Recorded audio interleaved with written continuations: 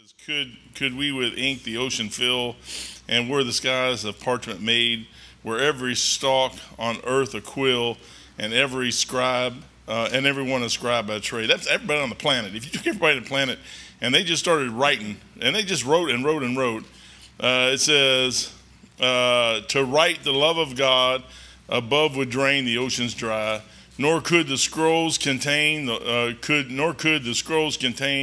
the whole, those stretch from sky to sky. There is no possible way that you could ever, in a million, trillion, billion, zillion years, ever explain or comprehend the love of God. There's just no possible way. I don't think it can be done. What he did for us is so far beyond what human comprehension can do. It's just unbelievable. Yet he did it, and we have the joy. Every time I hear songs like that, I go back to where I was a little kid, walking up down the streets on my bicycle and stuff, just thinking of God back there. And I can see places back in life where the Lord was there, and he was instrumental in doing little tweaks in my life to get me to go this way and let me go that way. And good gracious and the mercy and kindness that he had on a little boy that he never stopped working with, never stopped.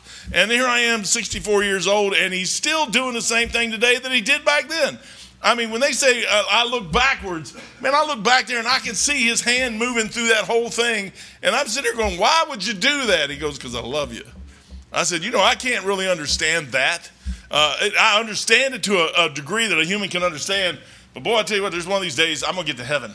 And I'm going to get to see him the first time. I think I'm going to fall down about 100,000 times. It's going to take Michael and Gabriel on both sides, picking me up and I fall, picking me up, fall, picking up, fall. Just the awesomeness of watching him do. You ever read Ezekiel chapter 1 where it starts talking, I think it's also in 10, it's talking about the wheels within the wheels and they move, the creatures move, and then above that is the glory. And it starts talking about that glory, and I'm thinking, man, we're going to get up there, we're going to see some things. The devil tries to play around with that thing and to steal and use the rainbow for the homosexual movement.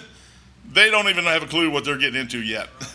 There's one of these days, man, we're going to see a rainbow, but when we see that rainbow, it is going to be a rainbow. Anyways, Brother Joe, I'll shut up, man. I'll let you have it.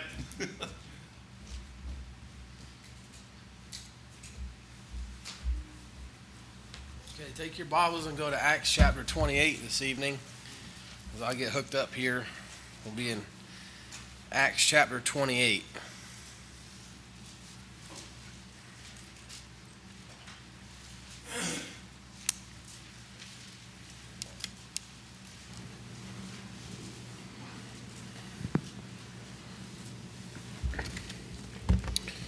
All right. In Acts chapter 28, we're going to start reading in verse number 1. And the Bible says, "And when they were escaped, then they knew that the island was called Melita. And the barbarous people showed no little kindness, for they kindled a fire and received us every one, because of the present rain and because of the cold. And when Paul had gathered a bundle of sticks and laid them on the fire, there came a viper out of the heat and fastened on his hand. And when the barbarians saw that the venomous beast hang on his hand, they said among themselves, no doubt this man is a murderer, whom though he had escaped the sea, yet vengeance suffereth not to live. And he shook off the beast into the fire and felt no harm. Howbeit they looked, and when he should have swollen or fallen down dead suddenly, but after they had looked a great while and saw no harm come to him, they changed their minds and said that he was a god." Heavenly Father, we thank you so much for allowing us to be in church here tonight. We thank you for this book. We thank you for everybody that's come out undoubtedly to hear something from you, Father. I pray that they wouldn't leave here tonight disappointed. Father God, I pray that you would please step through this nothing and do something here tonight for somebody.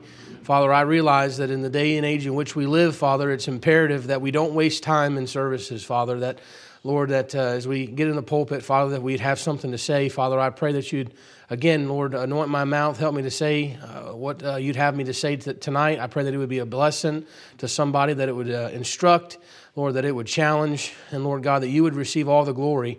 Father, we thank you, Lord God, for just being so good to us as was already sung. Father, I want to please you tonight, and Father, I ask, Lord, that you'd wash me in the blood. Father, I pray that you would anoint the ears, Father, and prepare the hearts. And God, give us something tonight that we can take home with us, Lord. Lord, not something to make our head bigger, Father, but something that'll soften our heart and draw us a little closer to you. We love you now tonight and pray that you would bless this time now as we start this service. In Jesus' name, amen. All right, you may be seated. What you see here in this passage, it's been preached a million times, and of course we know what just took place here in the chapter before, and they've just come through a great shipwreck, and there's been all kinds of perils and that kind of thing, and of course Paul, he alludes to those over in Corinthians when he talks about perils in the deep and perils of his own countrymen and how many days he spent in the deep, and undoubtedly the account in which he's just lived through is a part of those occurrences he speaks about in Corinthians. But here, something happens in the first couple verses of this, and it's funny because it's something so simple, but yet without it, life would not exist as you know it today. Something so elementary that, but yet our whole society is built off of its foundation. And we find it in verse number 2, and the Bible says that the barbarous people showed us no little kindness, for they kindled a fire. And you know what? It's something that you realize that it's got to be really important, but yet so simple because the barbarians got it. And they understood, they didn't know these people, and all of a sudden they see these folks washing up on the banks of their shore, and out of the kindness of their hearts, they realized that the need that they had at that moment was not food, and the need that they had in that moment was not medical attention, but the need that they had in that moment was something simple as a fire. A fire. You realize that a fire is a basic building block of life.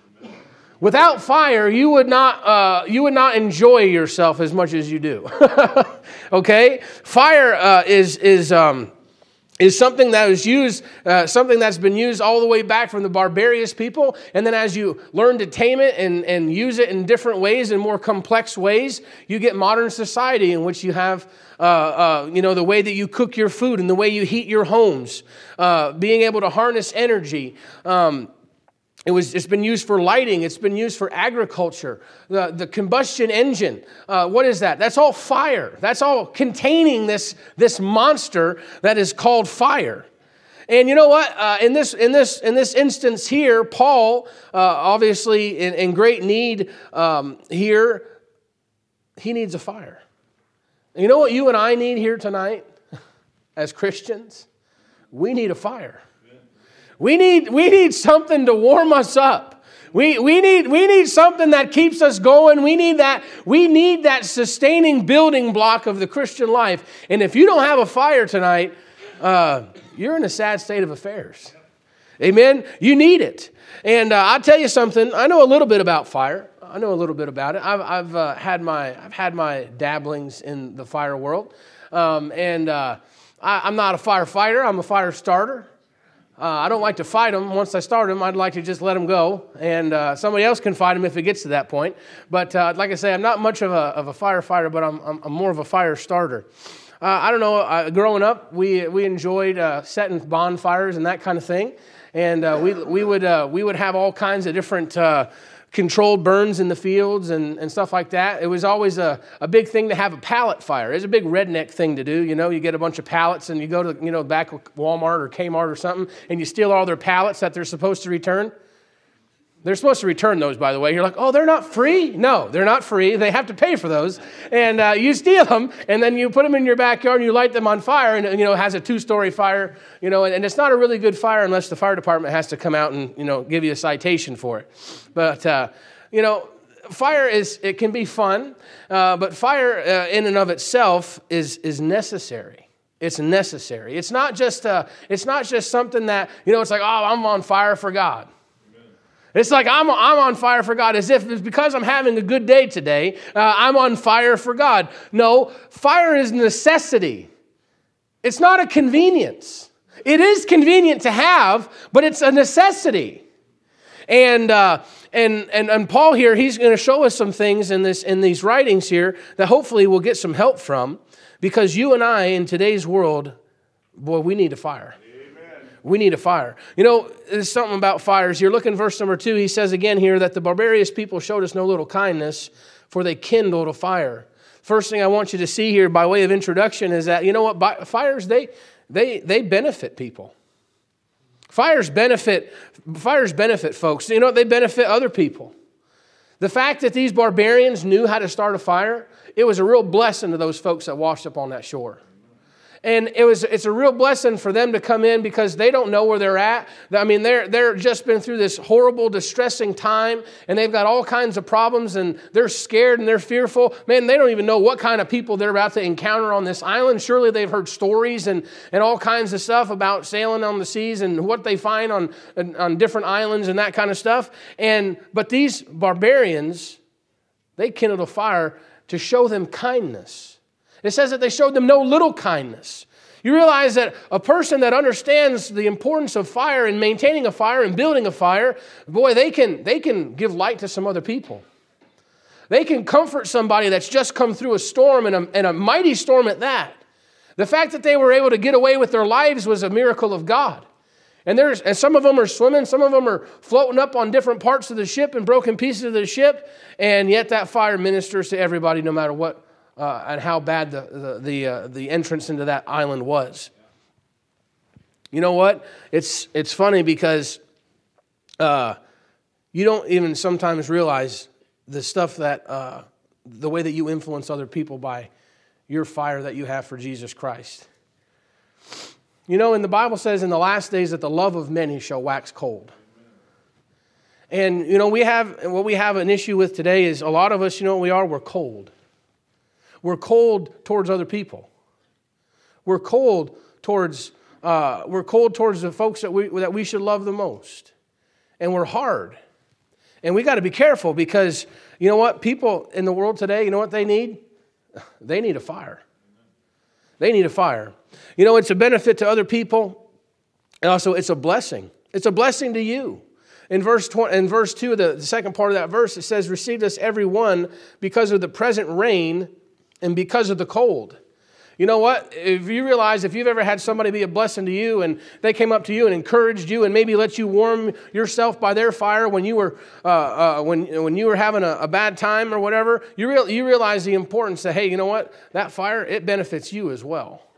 And just as much as you try to help somebody else, there's times in your life where maybe you're the one that's coming in out of the rain. And maybe you're the one that is, sitting and you don't know where to go and what to do, and all of a sudden somebody comes up next to you and they light you a fire, and it's like, man, that feels good. It says because of the rain. I mean, anybody ever not just be cold, but be wet and cold? That's like the worst. It's just not enough to have cold air, but you have to add insult to injury and get yourself sopping wet, you know, and you're sitting out in the rain, and then all of a sudden the sun goes down and the wind starts to blow, and all that sweat maybe you had on you or the rain that was on you, and it's soaked all the way through your clothes. So now, it's like you try to get in and you get close to the fire at first, but no matter how hot the fire is, it doesn't matter because you're still wet. But that fire dries you out. You ever stood by a fire and you're all wet and you stand up and all of a sudden you just see the steam coming off of you? And you feel like you're on fire? like you're looking at somebody like, man, are they a ghost? Like, what is going on with this person? But that's what happens. And this thing, they comforted them after the storm, and it warmed them when they were cold. And you want to know something? It's important because, folks, you living in a world right now where when that Bible told you that the love of many shall wax cold, we have an epidemic of people that are just freezing. You have folks right now, when you talk about without natural affection, and I'm not just talking about homosexuals and all that kind of stuff. I'm talking folks that don't have a natural set of morals and they allow things to happen to folks that they love or children that they have that's unspeakable. Amen. It's unspeakable. And you say, well, that's the world. No, it's in churches too. It's in churches too. Folks are cold. I'm sorry, but if you've been around for any length of time, you realize that some of the stuff that plagues the lost world, it's not uncommon to find it in the church. And Paul talks about that when Paul talks about, he says, you were once these, and he talks about lost folks, and he says, And he goes down, he gives you the list of all the debaucherous things, and he says, and so were some of you. And you want to know something? You're able to do the same kind of wickedness that a lost person can do. And if you're not careful, if you don't understand the principle of having a fire and building a fire, you find yourself freezing cold yourself, sitting in a pew. And you know what you need tonight? You need a fire. You need a fire. You know what? Because of this fire, though, look in verse number 3, the Bible says, and when Paul had gathered a bundle of sticks and laid them on the fire, there came a viper out of the heat and fastened on his hand. I don't care how long you've been doing this thing. You know the folks that get it in the neck the most are the ones that have the biggest fire. The folks that seem to they say, oh well, they're just trying to be holier than thou, and they have this attitude of they take pot shots at folks that aren't like them. And you ever I don't know, maybe you were the one that's in the crowd, or maybe you were the one that was getting ridiculed. But however, which side of that thing you've been on, maybe you've been on both sides of it. But I know this is that there's times in your life where you're like, you know what, I'm gonna do this thing. I'm gonna get serious, and I'm gonna hunker down, and I'm gonna start doing these things, and I'm gonna get this fire stoked back up in my life. And then just as soon as you do that, somebody comes in with a stinking 5-gallon bucket of water and just chucks that thing all over you. You say, how do you know that? Because I've been doing youth camps for like 12 years. That's why I know that. I could literally write a book on the amount of times I've seen and come back from a youth camp where God comes and blesses and everything else, and the kids come back and they're all on fire, and the minute they walk in the front door of the house, it's like mom and dad just whoosh. It's like, what are you doing? It's not just that. You get through revival, and you spend all the time on the altar, and the tears have been shed, and all this stuff has gone on, and the decisions have been made, and the prayers have been offered up, and it's like there's that sense of like relief, and all of a sudden it's like the world comes back and just whoosh, just dumps it on you. Why? You better be careful, because you know what? You be sitting there and you're like, man, I'm glad I'm close to this fire, and you realize there's something out there that wants to bite you. It wants to ruin that. You're not safe just because you have a fire. You're not safe just because you have a fire. Paul here, he's sitting there, and all of a sudden something happens, and everybody that was for him all of a sudden becomes against him. Everybody that used to think that all these people, they really liked me and they were for me, and all of a sudden you realize that they weren't really as for you as you thought they were.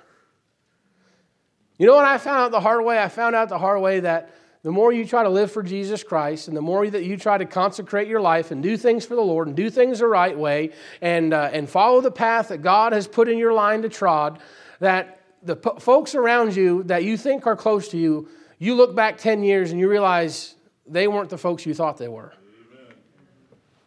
We were in a business meeting not too long ago, and they were talking about how businesses grow, and talking about staffing and being strategic and your planning and all this kind of stuff. And they said that if you're a business, you're a small business, and you're doing say $500,000 in gross revenue every year, that means just total sales. That if you want to hit 5 million, the people that get you to $1 million in sales will not be the people that get you to 5 million. And if you want to be a $10 million company, the folks that get you to 5 million will not be the people that get you to 10 million. And they say, you know what you find out? The more that you grow, the more that you will be changing out the folks in that inner circle. Why is that? And they said the reason that is because they lack the vision that you have. They lack the vision that you have. They lack the desire to achieve more like you have, because you're the owner, and the best that you can expect out of somebody that you pay, if you're the owner of a company, the best that you should expect is 80%.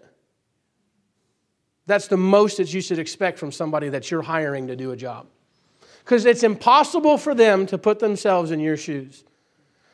And dare I say that in the Christian life, you're going to get to a place where you're like, you know what? You're going to either have the decision to make where, you know what? I'm going to go ahead and go a little bit further for Jesus Christ. I'm going to stoke this fire a little bit more because I'm not satisfied with where it's at now. And I know how much better it could be. And the folks that you've surrounded yourself with now, They may not be the same people that you grow with because they don't share the same vision as you do. They don't share the same desire as you do. That's a hard thought. That's a hard thought, but it's true. That's why the Bible talks about associations so much. You know, that's why the Bible talks about, and Pastor said it this morning, the folks that you're hanging around with now are who you become. And dare I say, the longer I've been in this thing, the more I realize that people, they sit and they just live off coals and embers because they don't want to move any further because the folks that they're around and that they associate themselves with, they keep dragging them down. Why? Because it's just too much work.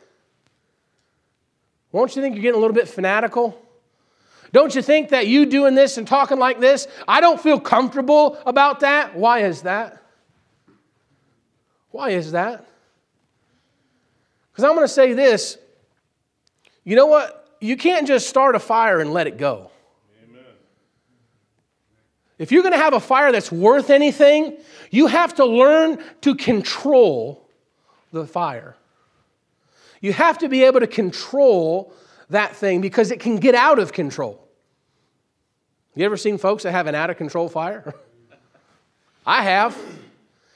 We was down in I was probably 9 or 10, and my aunt Lynn, she decided to go off the grid.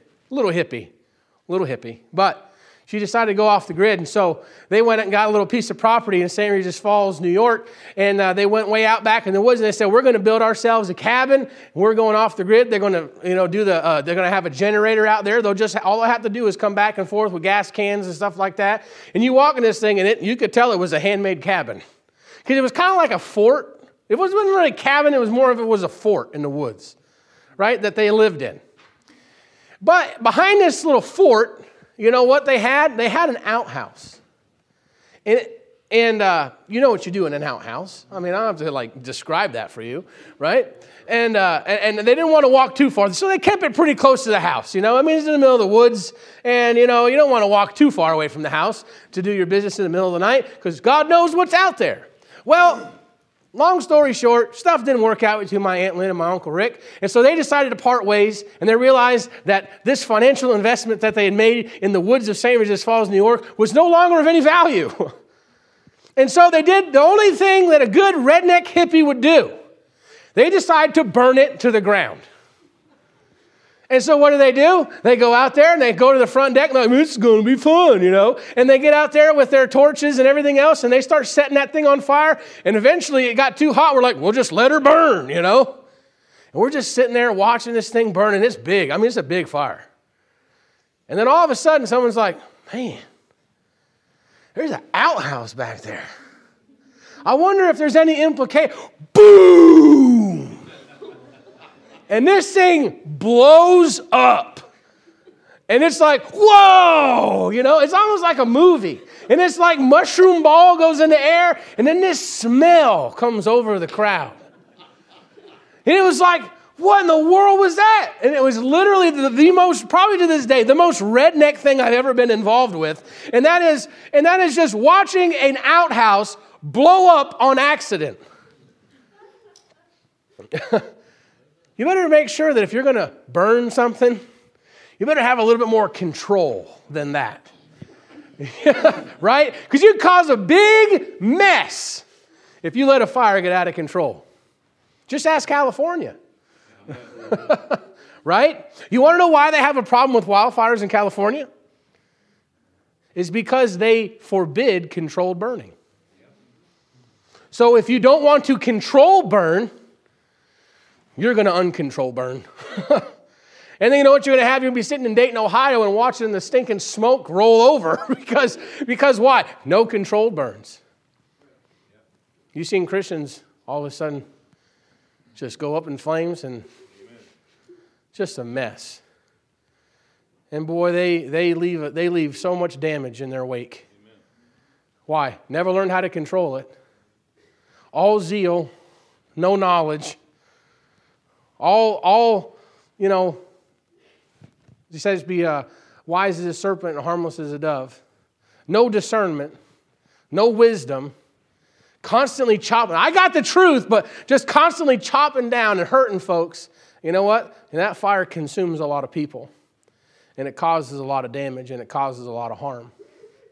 And so, as you think about this, if you can control that fire, if you can control it, I'm going to tell you something. There's fewer things that can help you more than a controlled fire.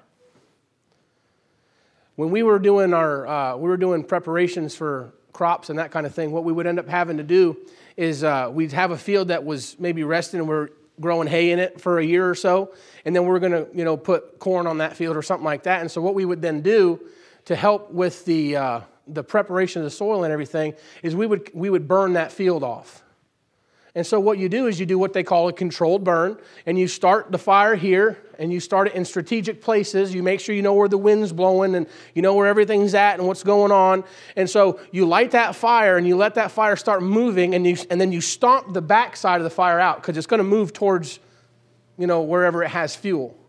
And so you want it to burn that way, so you light the fire here, and it's going to start to move both ways. And so you put the fire out on this side, and you make sure the wind's blowing the way you want it to go, and then that fire will start burning that way. And then you set another fire here, another fire there, and another fire back there, and that way that thing meets in the middle and it goes out.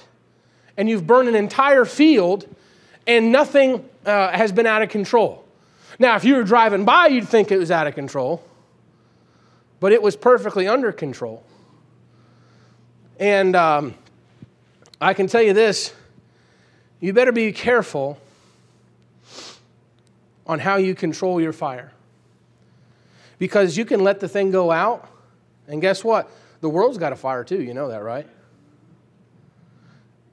Peter, he gets all out of sorts with the Lord, and you know how the story goes, and he denies the Lord 3 times, and he's sitting in that praetorium, and he's sitting out there, and he can literally hear them whipping Jesus Christ down the corridor of that thing.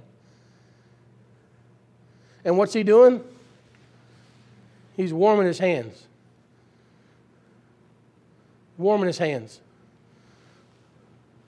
The world's got a fire too, you know.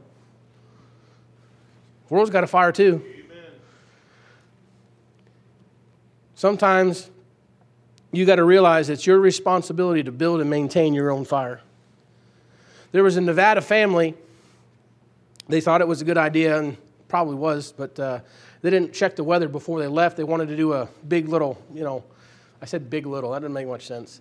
Well, they just took this trip up this mountain, and they wanted to go with their kid and go see the mountaintop and everything else. What they didn't do, they didn't check the weather, and the weather on those mountains over in Nevada, boy, the weather can turn quick.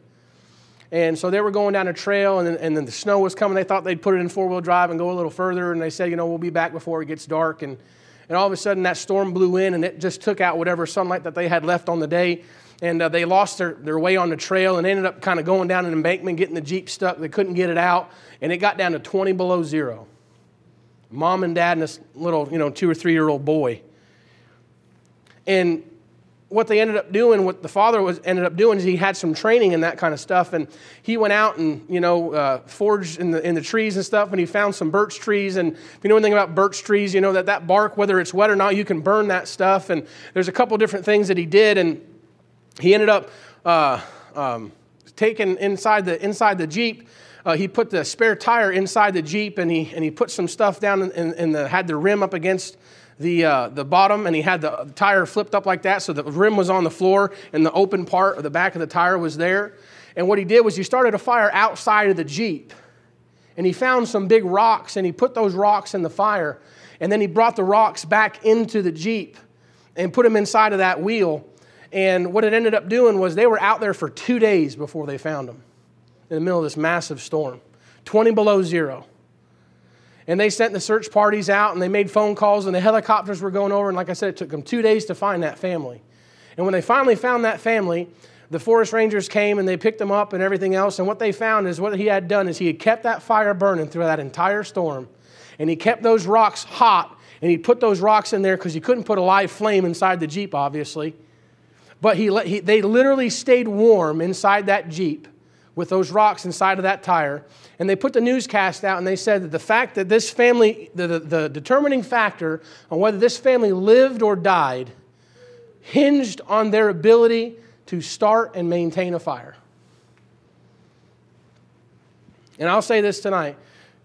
Your survival in the Christian life hinges on your ability to start and maintain your fire. Amen. When you say fire, what are you trying to talk? Are you trying to say that we should be running the bases and shouting every service? That's not what I'm saying. Amen. Not every service is like that. I get that. But you ought to have some excitement. You ought to have a tender heart. You ought to have some joy. You ought to have a little spark to you. There ought to be some things that get you riled up a little bit.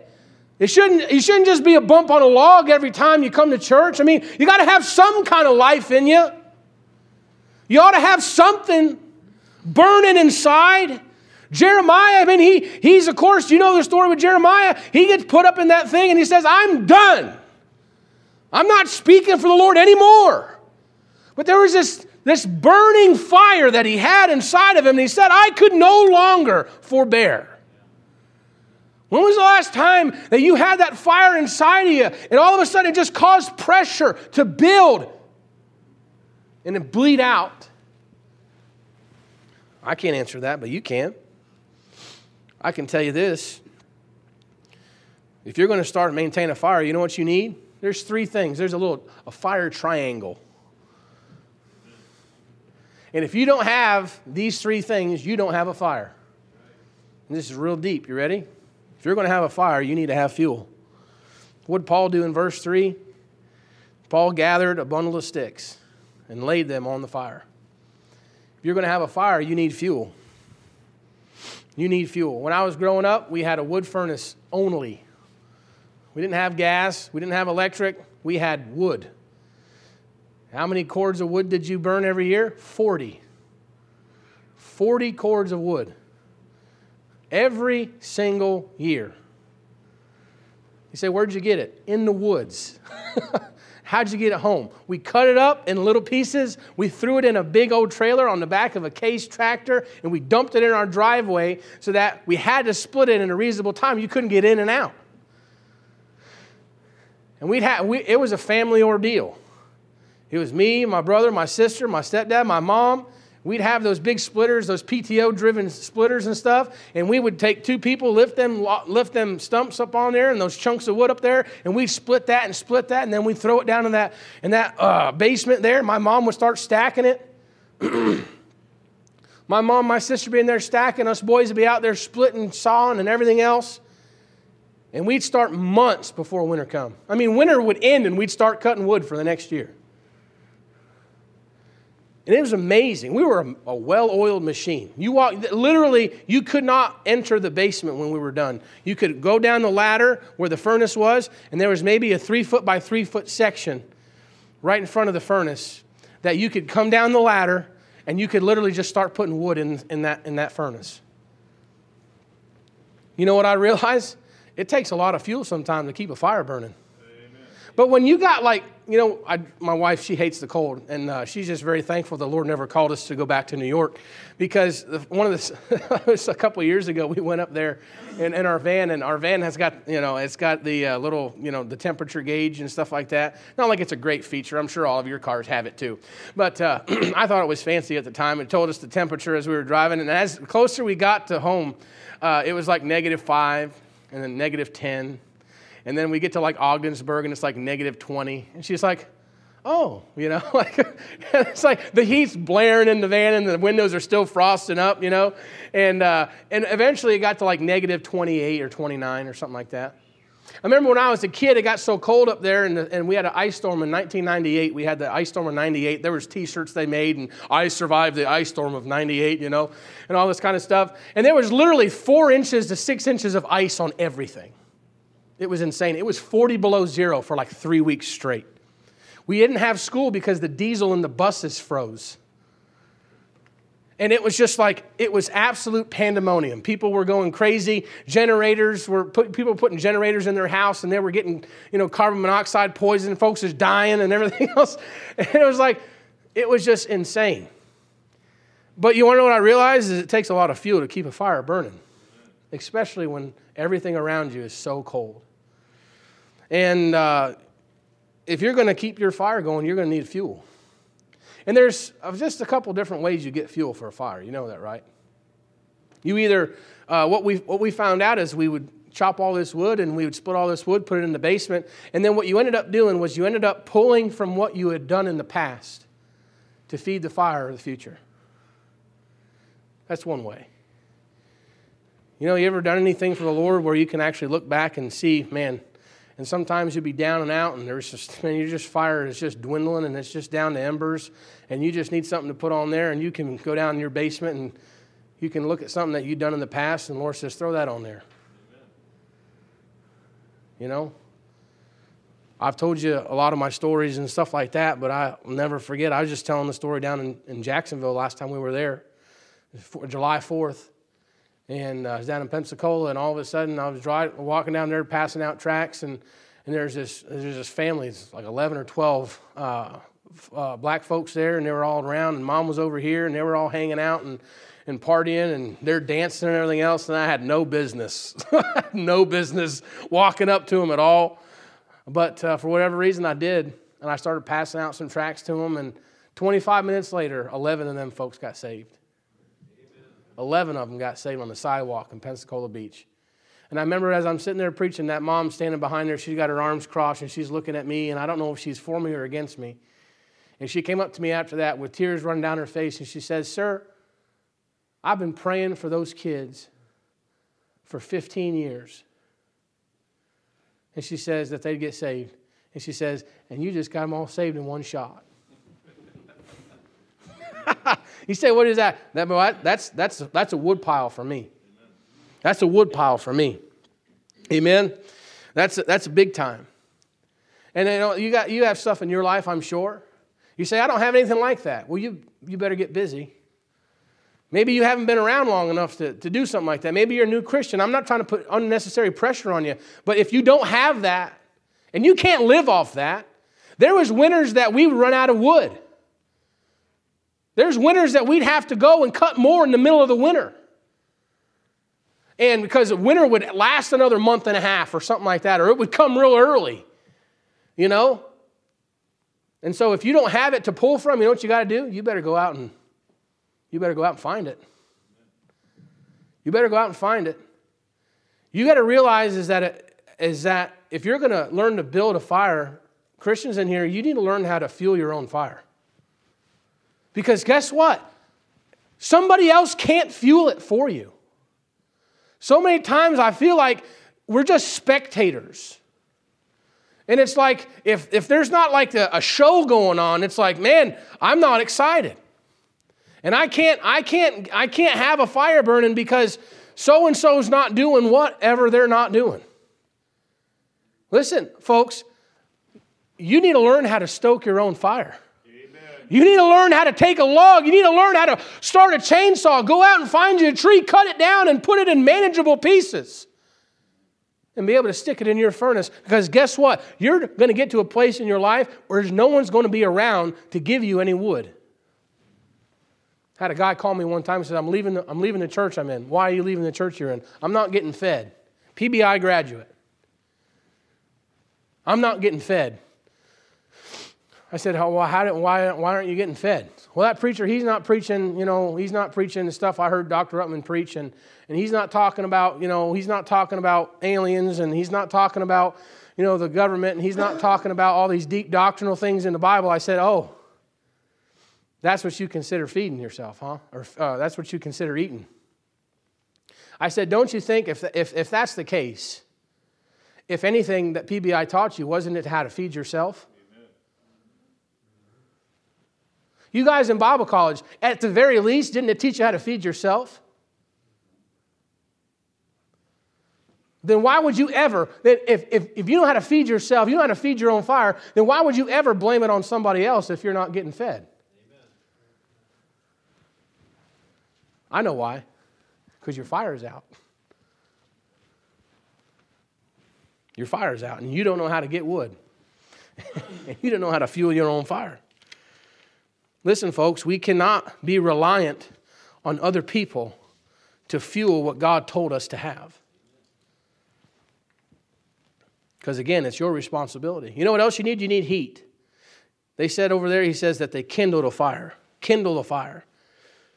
To kindle a fire is to ignite or set a match to. You know, friction, a lot of times, you know, in the Boy Scouts, you know, you see the little stick and they go like this, and then they got the little, bunches of, dry grass or whatever.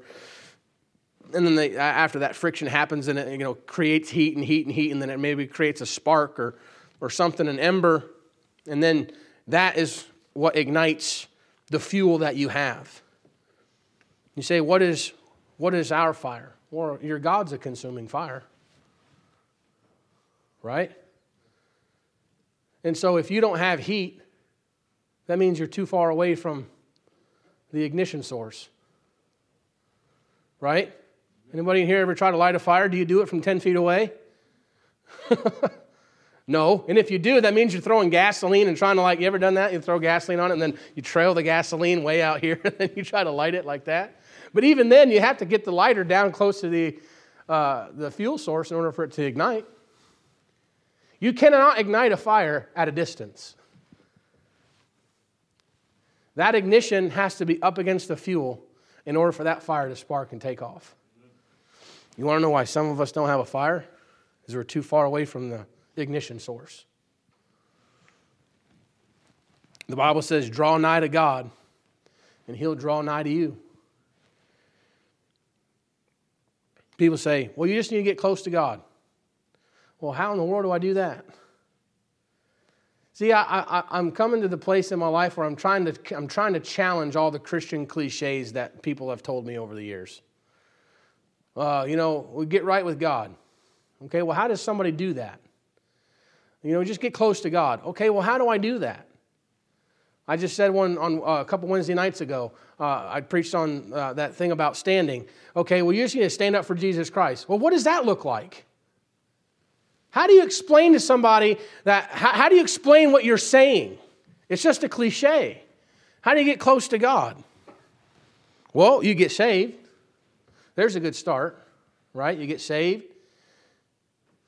And then we realize that your closeness to Jesus Christ is directly related to your submission to His will. Am I right? So He says, if you love me, you'll keep my commandments. Okay, I'm not talking about doing anything. I'm talking, how do I get close to Jesus Christ? I get close to Jesus Christ by not grieving Him. I get close to Jesus Christ by not quenching the Spirit of God. To present myself before the Lord Jesus Christ, to have fellowship with Him. That's your walk with the Lord Jesus Christ. That has to do with your conduct. Okay? And the problem is that we allow so many things in our life and we don't even realize how bad we are. Because we live in a world where everything is so convenient.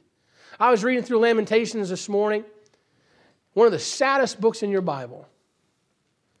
And I started looking up what Matthew Henry had to say about some of the things that were going on in Lamentations chapter 1. And it talks about how they're in solitude and they're solitary and they're reminiscing about how this great nation of Israel is now in tributary or in slavery to another king. And how their wives are eating their own children for lack of food. And it's like, what in the world? You want to know how they got there? A little by little by little by little by little.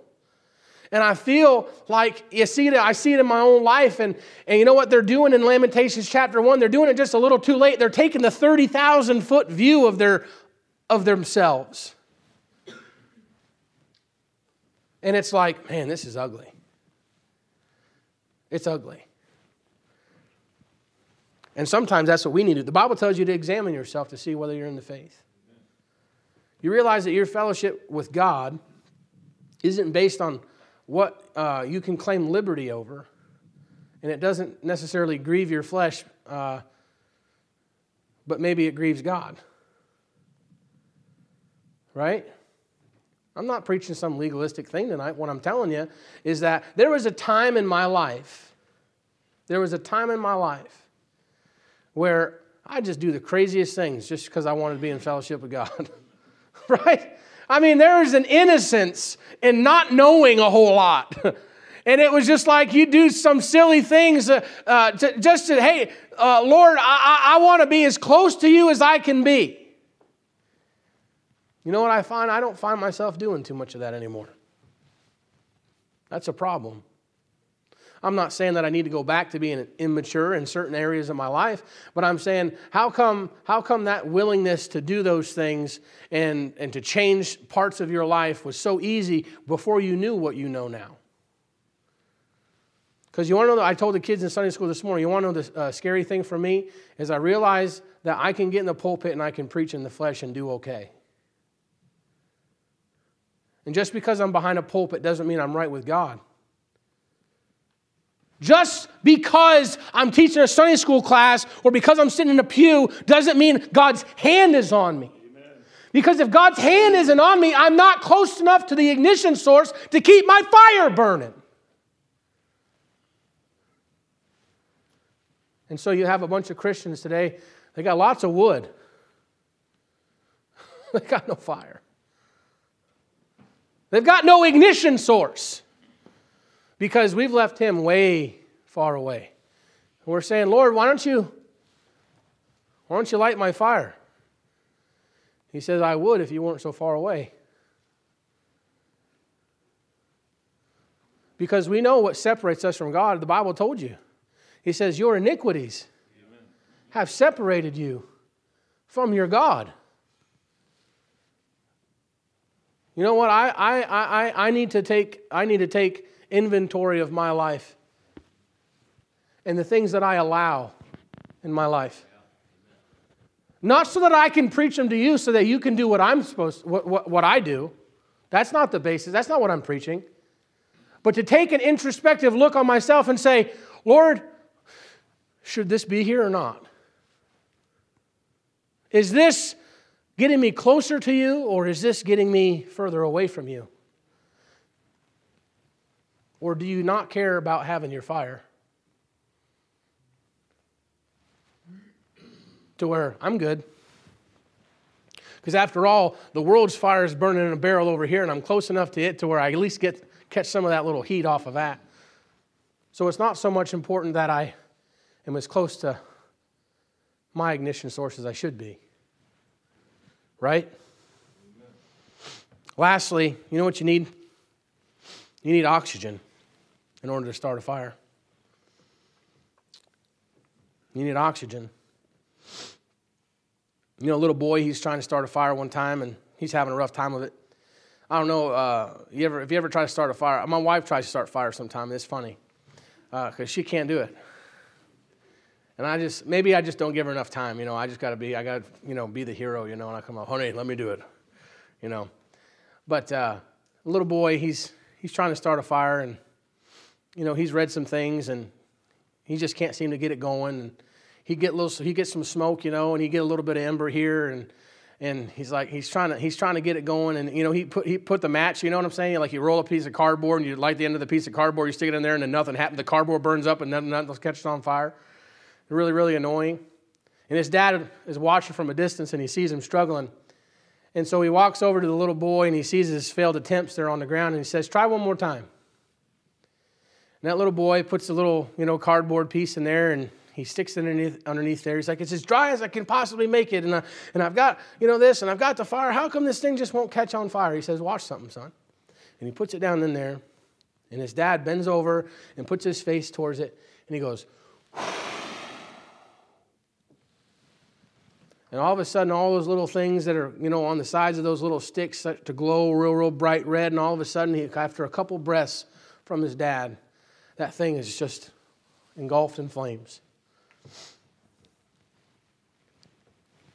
In Ezekiel 37, there's a valley, a bunch of dry bones there.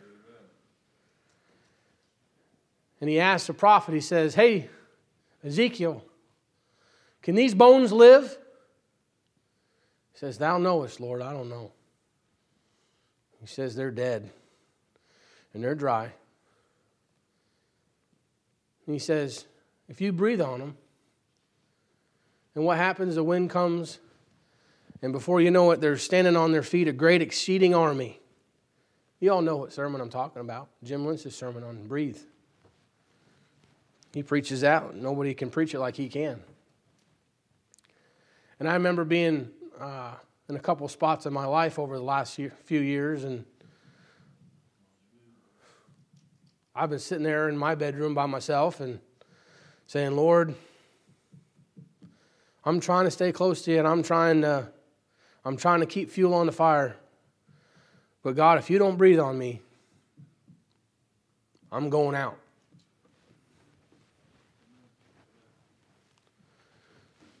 I need you to breathe on me. And you want to know something? God will. He will breathe on you. But He won't do it in your time. He'll do it in His time. Just when you think you can't do no more. I think of the sermon he tells when Jim Lynch first met Harold Sightler. He met Harold Sightler and he says he's jingling change in his pocket. And he says, I don't think I can go on. And he's pouring his heart out to Harold Sightler, and he says, I need you to pray for me. He says, and Harold Sightler says, he comes over to him, he says, jingling change in his pocket. And he looks at him and he says, get down, boy. And he gets down, and Harold Sightler bows his head and he says, Lord, breathe on him. Amen. Get up.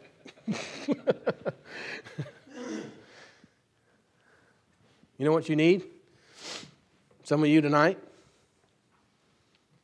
you just need your dad to kneel down next to whatever it is you're trying to do and just breathe on you a little bit. Because I don't care how much fire you got, I don't care or how much heat you got, I don't care how much fuel you got. If you don't have oxygen, that fire ain't going to light. Before I left my house, I'll give this illustration and I'll close it up. Before I left my house, I was clearing out the backyard and ripped some trees out and big logs everywhere and all the debris from the construction and stuff like that, just chucked it in a big pile. And I had these massive pieces of wood, and Pastor, he already had massive pieces of wood all over the place. He didn't need any more. So I just shoved everything back in this burn pile I had in the back of my yard, and I lit that thing on fire. And I remember I was in the house, and I was like, man, that thing's getting pretty big, That fire's really, really going. And the way I started it was I had a propane torch, and I put it here, and I put it there, and I had a leaf blower. You put that leaf blower in there, and you just, it's like a stinking blowtorch. I mean, that thing just massive flames come out and everything else, and I do that a few times, and I get that thing going, and sure enough, man, that thing's just ripping. I mean, you couldn't get nowhere near that thing. That fire was so hot. And it had all them big, huge, massive pieces of tree in it. And once those things caught on fire, it was just like, let her go. You ain't going to do nothing with it. And I remember, man, it was a week later. That thing's still smoldering. It had rained. Winds blowing through that thing. It's all muddy back there. I mean, day, night, all kinds of stuff. And I walked back there, and you thought, this thing's gone. This fire is out. And I remember kicking it around a little bit and taking my leaf blower, and I'm looking at it. I took my leaf blower and I pointed it at the base of that thing, and I started blowing on that thing, and those embers started to get real, real red again, and before I knew it, that thing was burning again. A week later. You want to know something? This world, it's raining, boy. And the wind, it is blowing. And it's getting darker and darker and darker. And I know some of you tonight, I don't know what it is, just being back and I wasn't here for a little while and now I come back and it just seems real somber. And it may be perfectly normal. I may just be maybe totally off on my discernment. I don't know. Which it could be. But you want to know what it seems like? It seems like, man, some of you, all you got is some embers. We got a little bit of smoke trickling up. And you want to know something? You're not doing those things that you used to do. If you were to take that 30,000-foot view tonight, remember what it was like when you first got in or when you first really got serious and some things happened in your life when you first got saved? We had testimonies here the other night. What a blessing. Hearing people's testimony, how they got saved and tears running down their face. I love that stuff. But listen, you got to maintain that fire. Amen. It's not how big your fire was when you got saved. It's will your fire be going when the thing's done. Some of you in here tonight, you know what? It's smoldering. And you're like, man, Lord, I don't even know if I got embers left. You're here, you're sitting in a pew, but boy, that fire is just about out. Or some of you in here, you know what you're doing? You're looking at the lives of other people and you're looking at flames that used to be sky high. And you're saying, Lord, I think that fire's out. You know what you need tonight? You need somebody to breathe on that fire. Because, church, we need to keep that thing burning. Amen. I need to keep that thing burning. Why? Because my kids need to see that it's burning. Amen. And the folks I work with need to see that it's burning. And my family up north that's not saved, they need to see something burning. Folks, we got people watching us. And they need to see not just another smoldering fire, because so many people's fires are going out. And your fire could be out sitting in a pew tonight. And you're burdened down. And it's cold and it's raining. But I'm telling you, what you need tonight is God to take that little leaf blower, come over and just blow on that fire. Amen. That's what you need tonight. That's what I need. I was thinking about that thing this morning. We sang that song and Pastor was talking this morning and I gave that testimony. When was the last time I sat down on my bed on my stomach and 50 pages seemed like it was 5? That hurt me. You know, when was the last time I went outside underneath a tree and found me a rough, secluded place and just said, Lord, I just want to let you know that I'm still signed up for whatever it takes. You know, when was the last time I was at the gas station and the person across the way literally broke my heart to where I couldn't get back in my truck before I gave him a gospel tract? Right? You say, what's the problem? I'm smoldering a little bit. I need God to breathe on me a little bit. That's what I need. Heavenly Father, we thank you, Father, for letting us come to church tonight. I hope that maybe tonight, I know it's real simple. Nothing real crazy here tonight, but God, I know I need it. Hopefully it was a blessing. And Father, I try to do the best of what you told me to do. And Lord, I just pray, Lord, that if there be anybody in here tonight that, Lord, maybe they're just feeling like my fire is going out. And if something doesn't happen, Lord, if you don't blow on me, Lord, I don't know what's going to happen, Father. I pray that you would. God, I pray that you'd do something for somebody here tonight. I know it's Sunday night. I know it's been a little bit somber. I know it's been a little bit, mellow. We got a lot of sickness, a lot of, the cold happens, the season changes, all that kind of stuff. There's less sunlight. All those things factor into how people, how they feel and how they are emotionally, God. But God, I pray that you'd maybe work through all that stuff tonight. And Father, help us to look inwardly. And Father, do we have our fires burning? Father, are we hiding them under a bushel, Lord, or are they just smoldering and all we see is smoke and there's no flames left, God? Help us tonight. I pray that you would do something for somebody here tonight.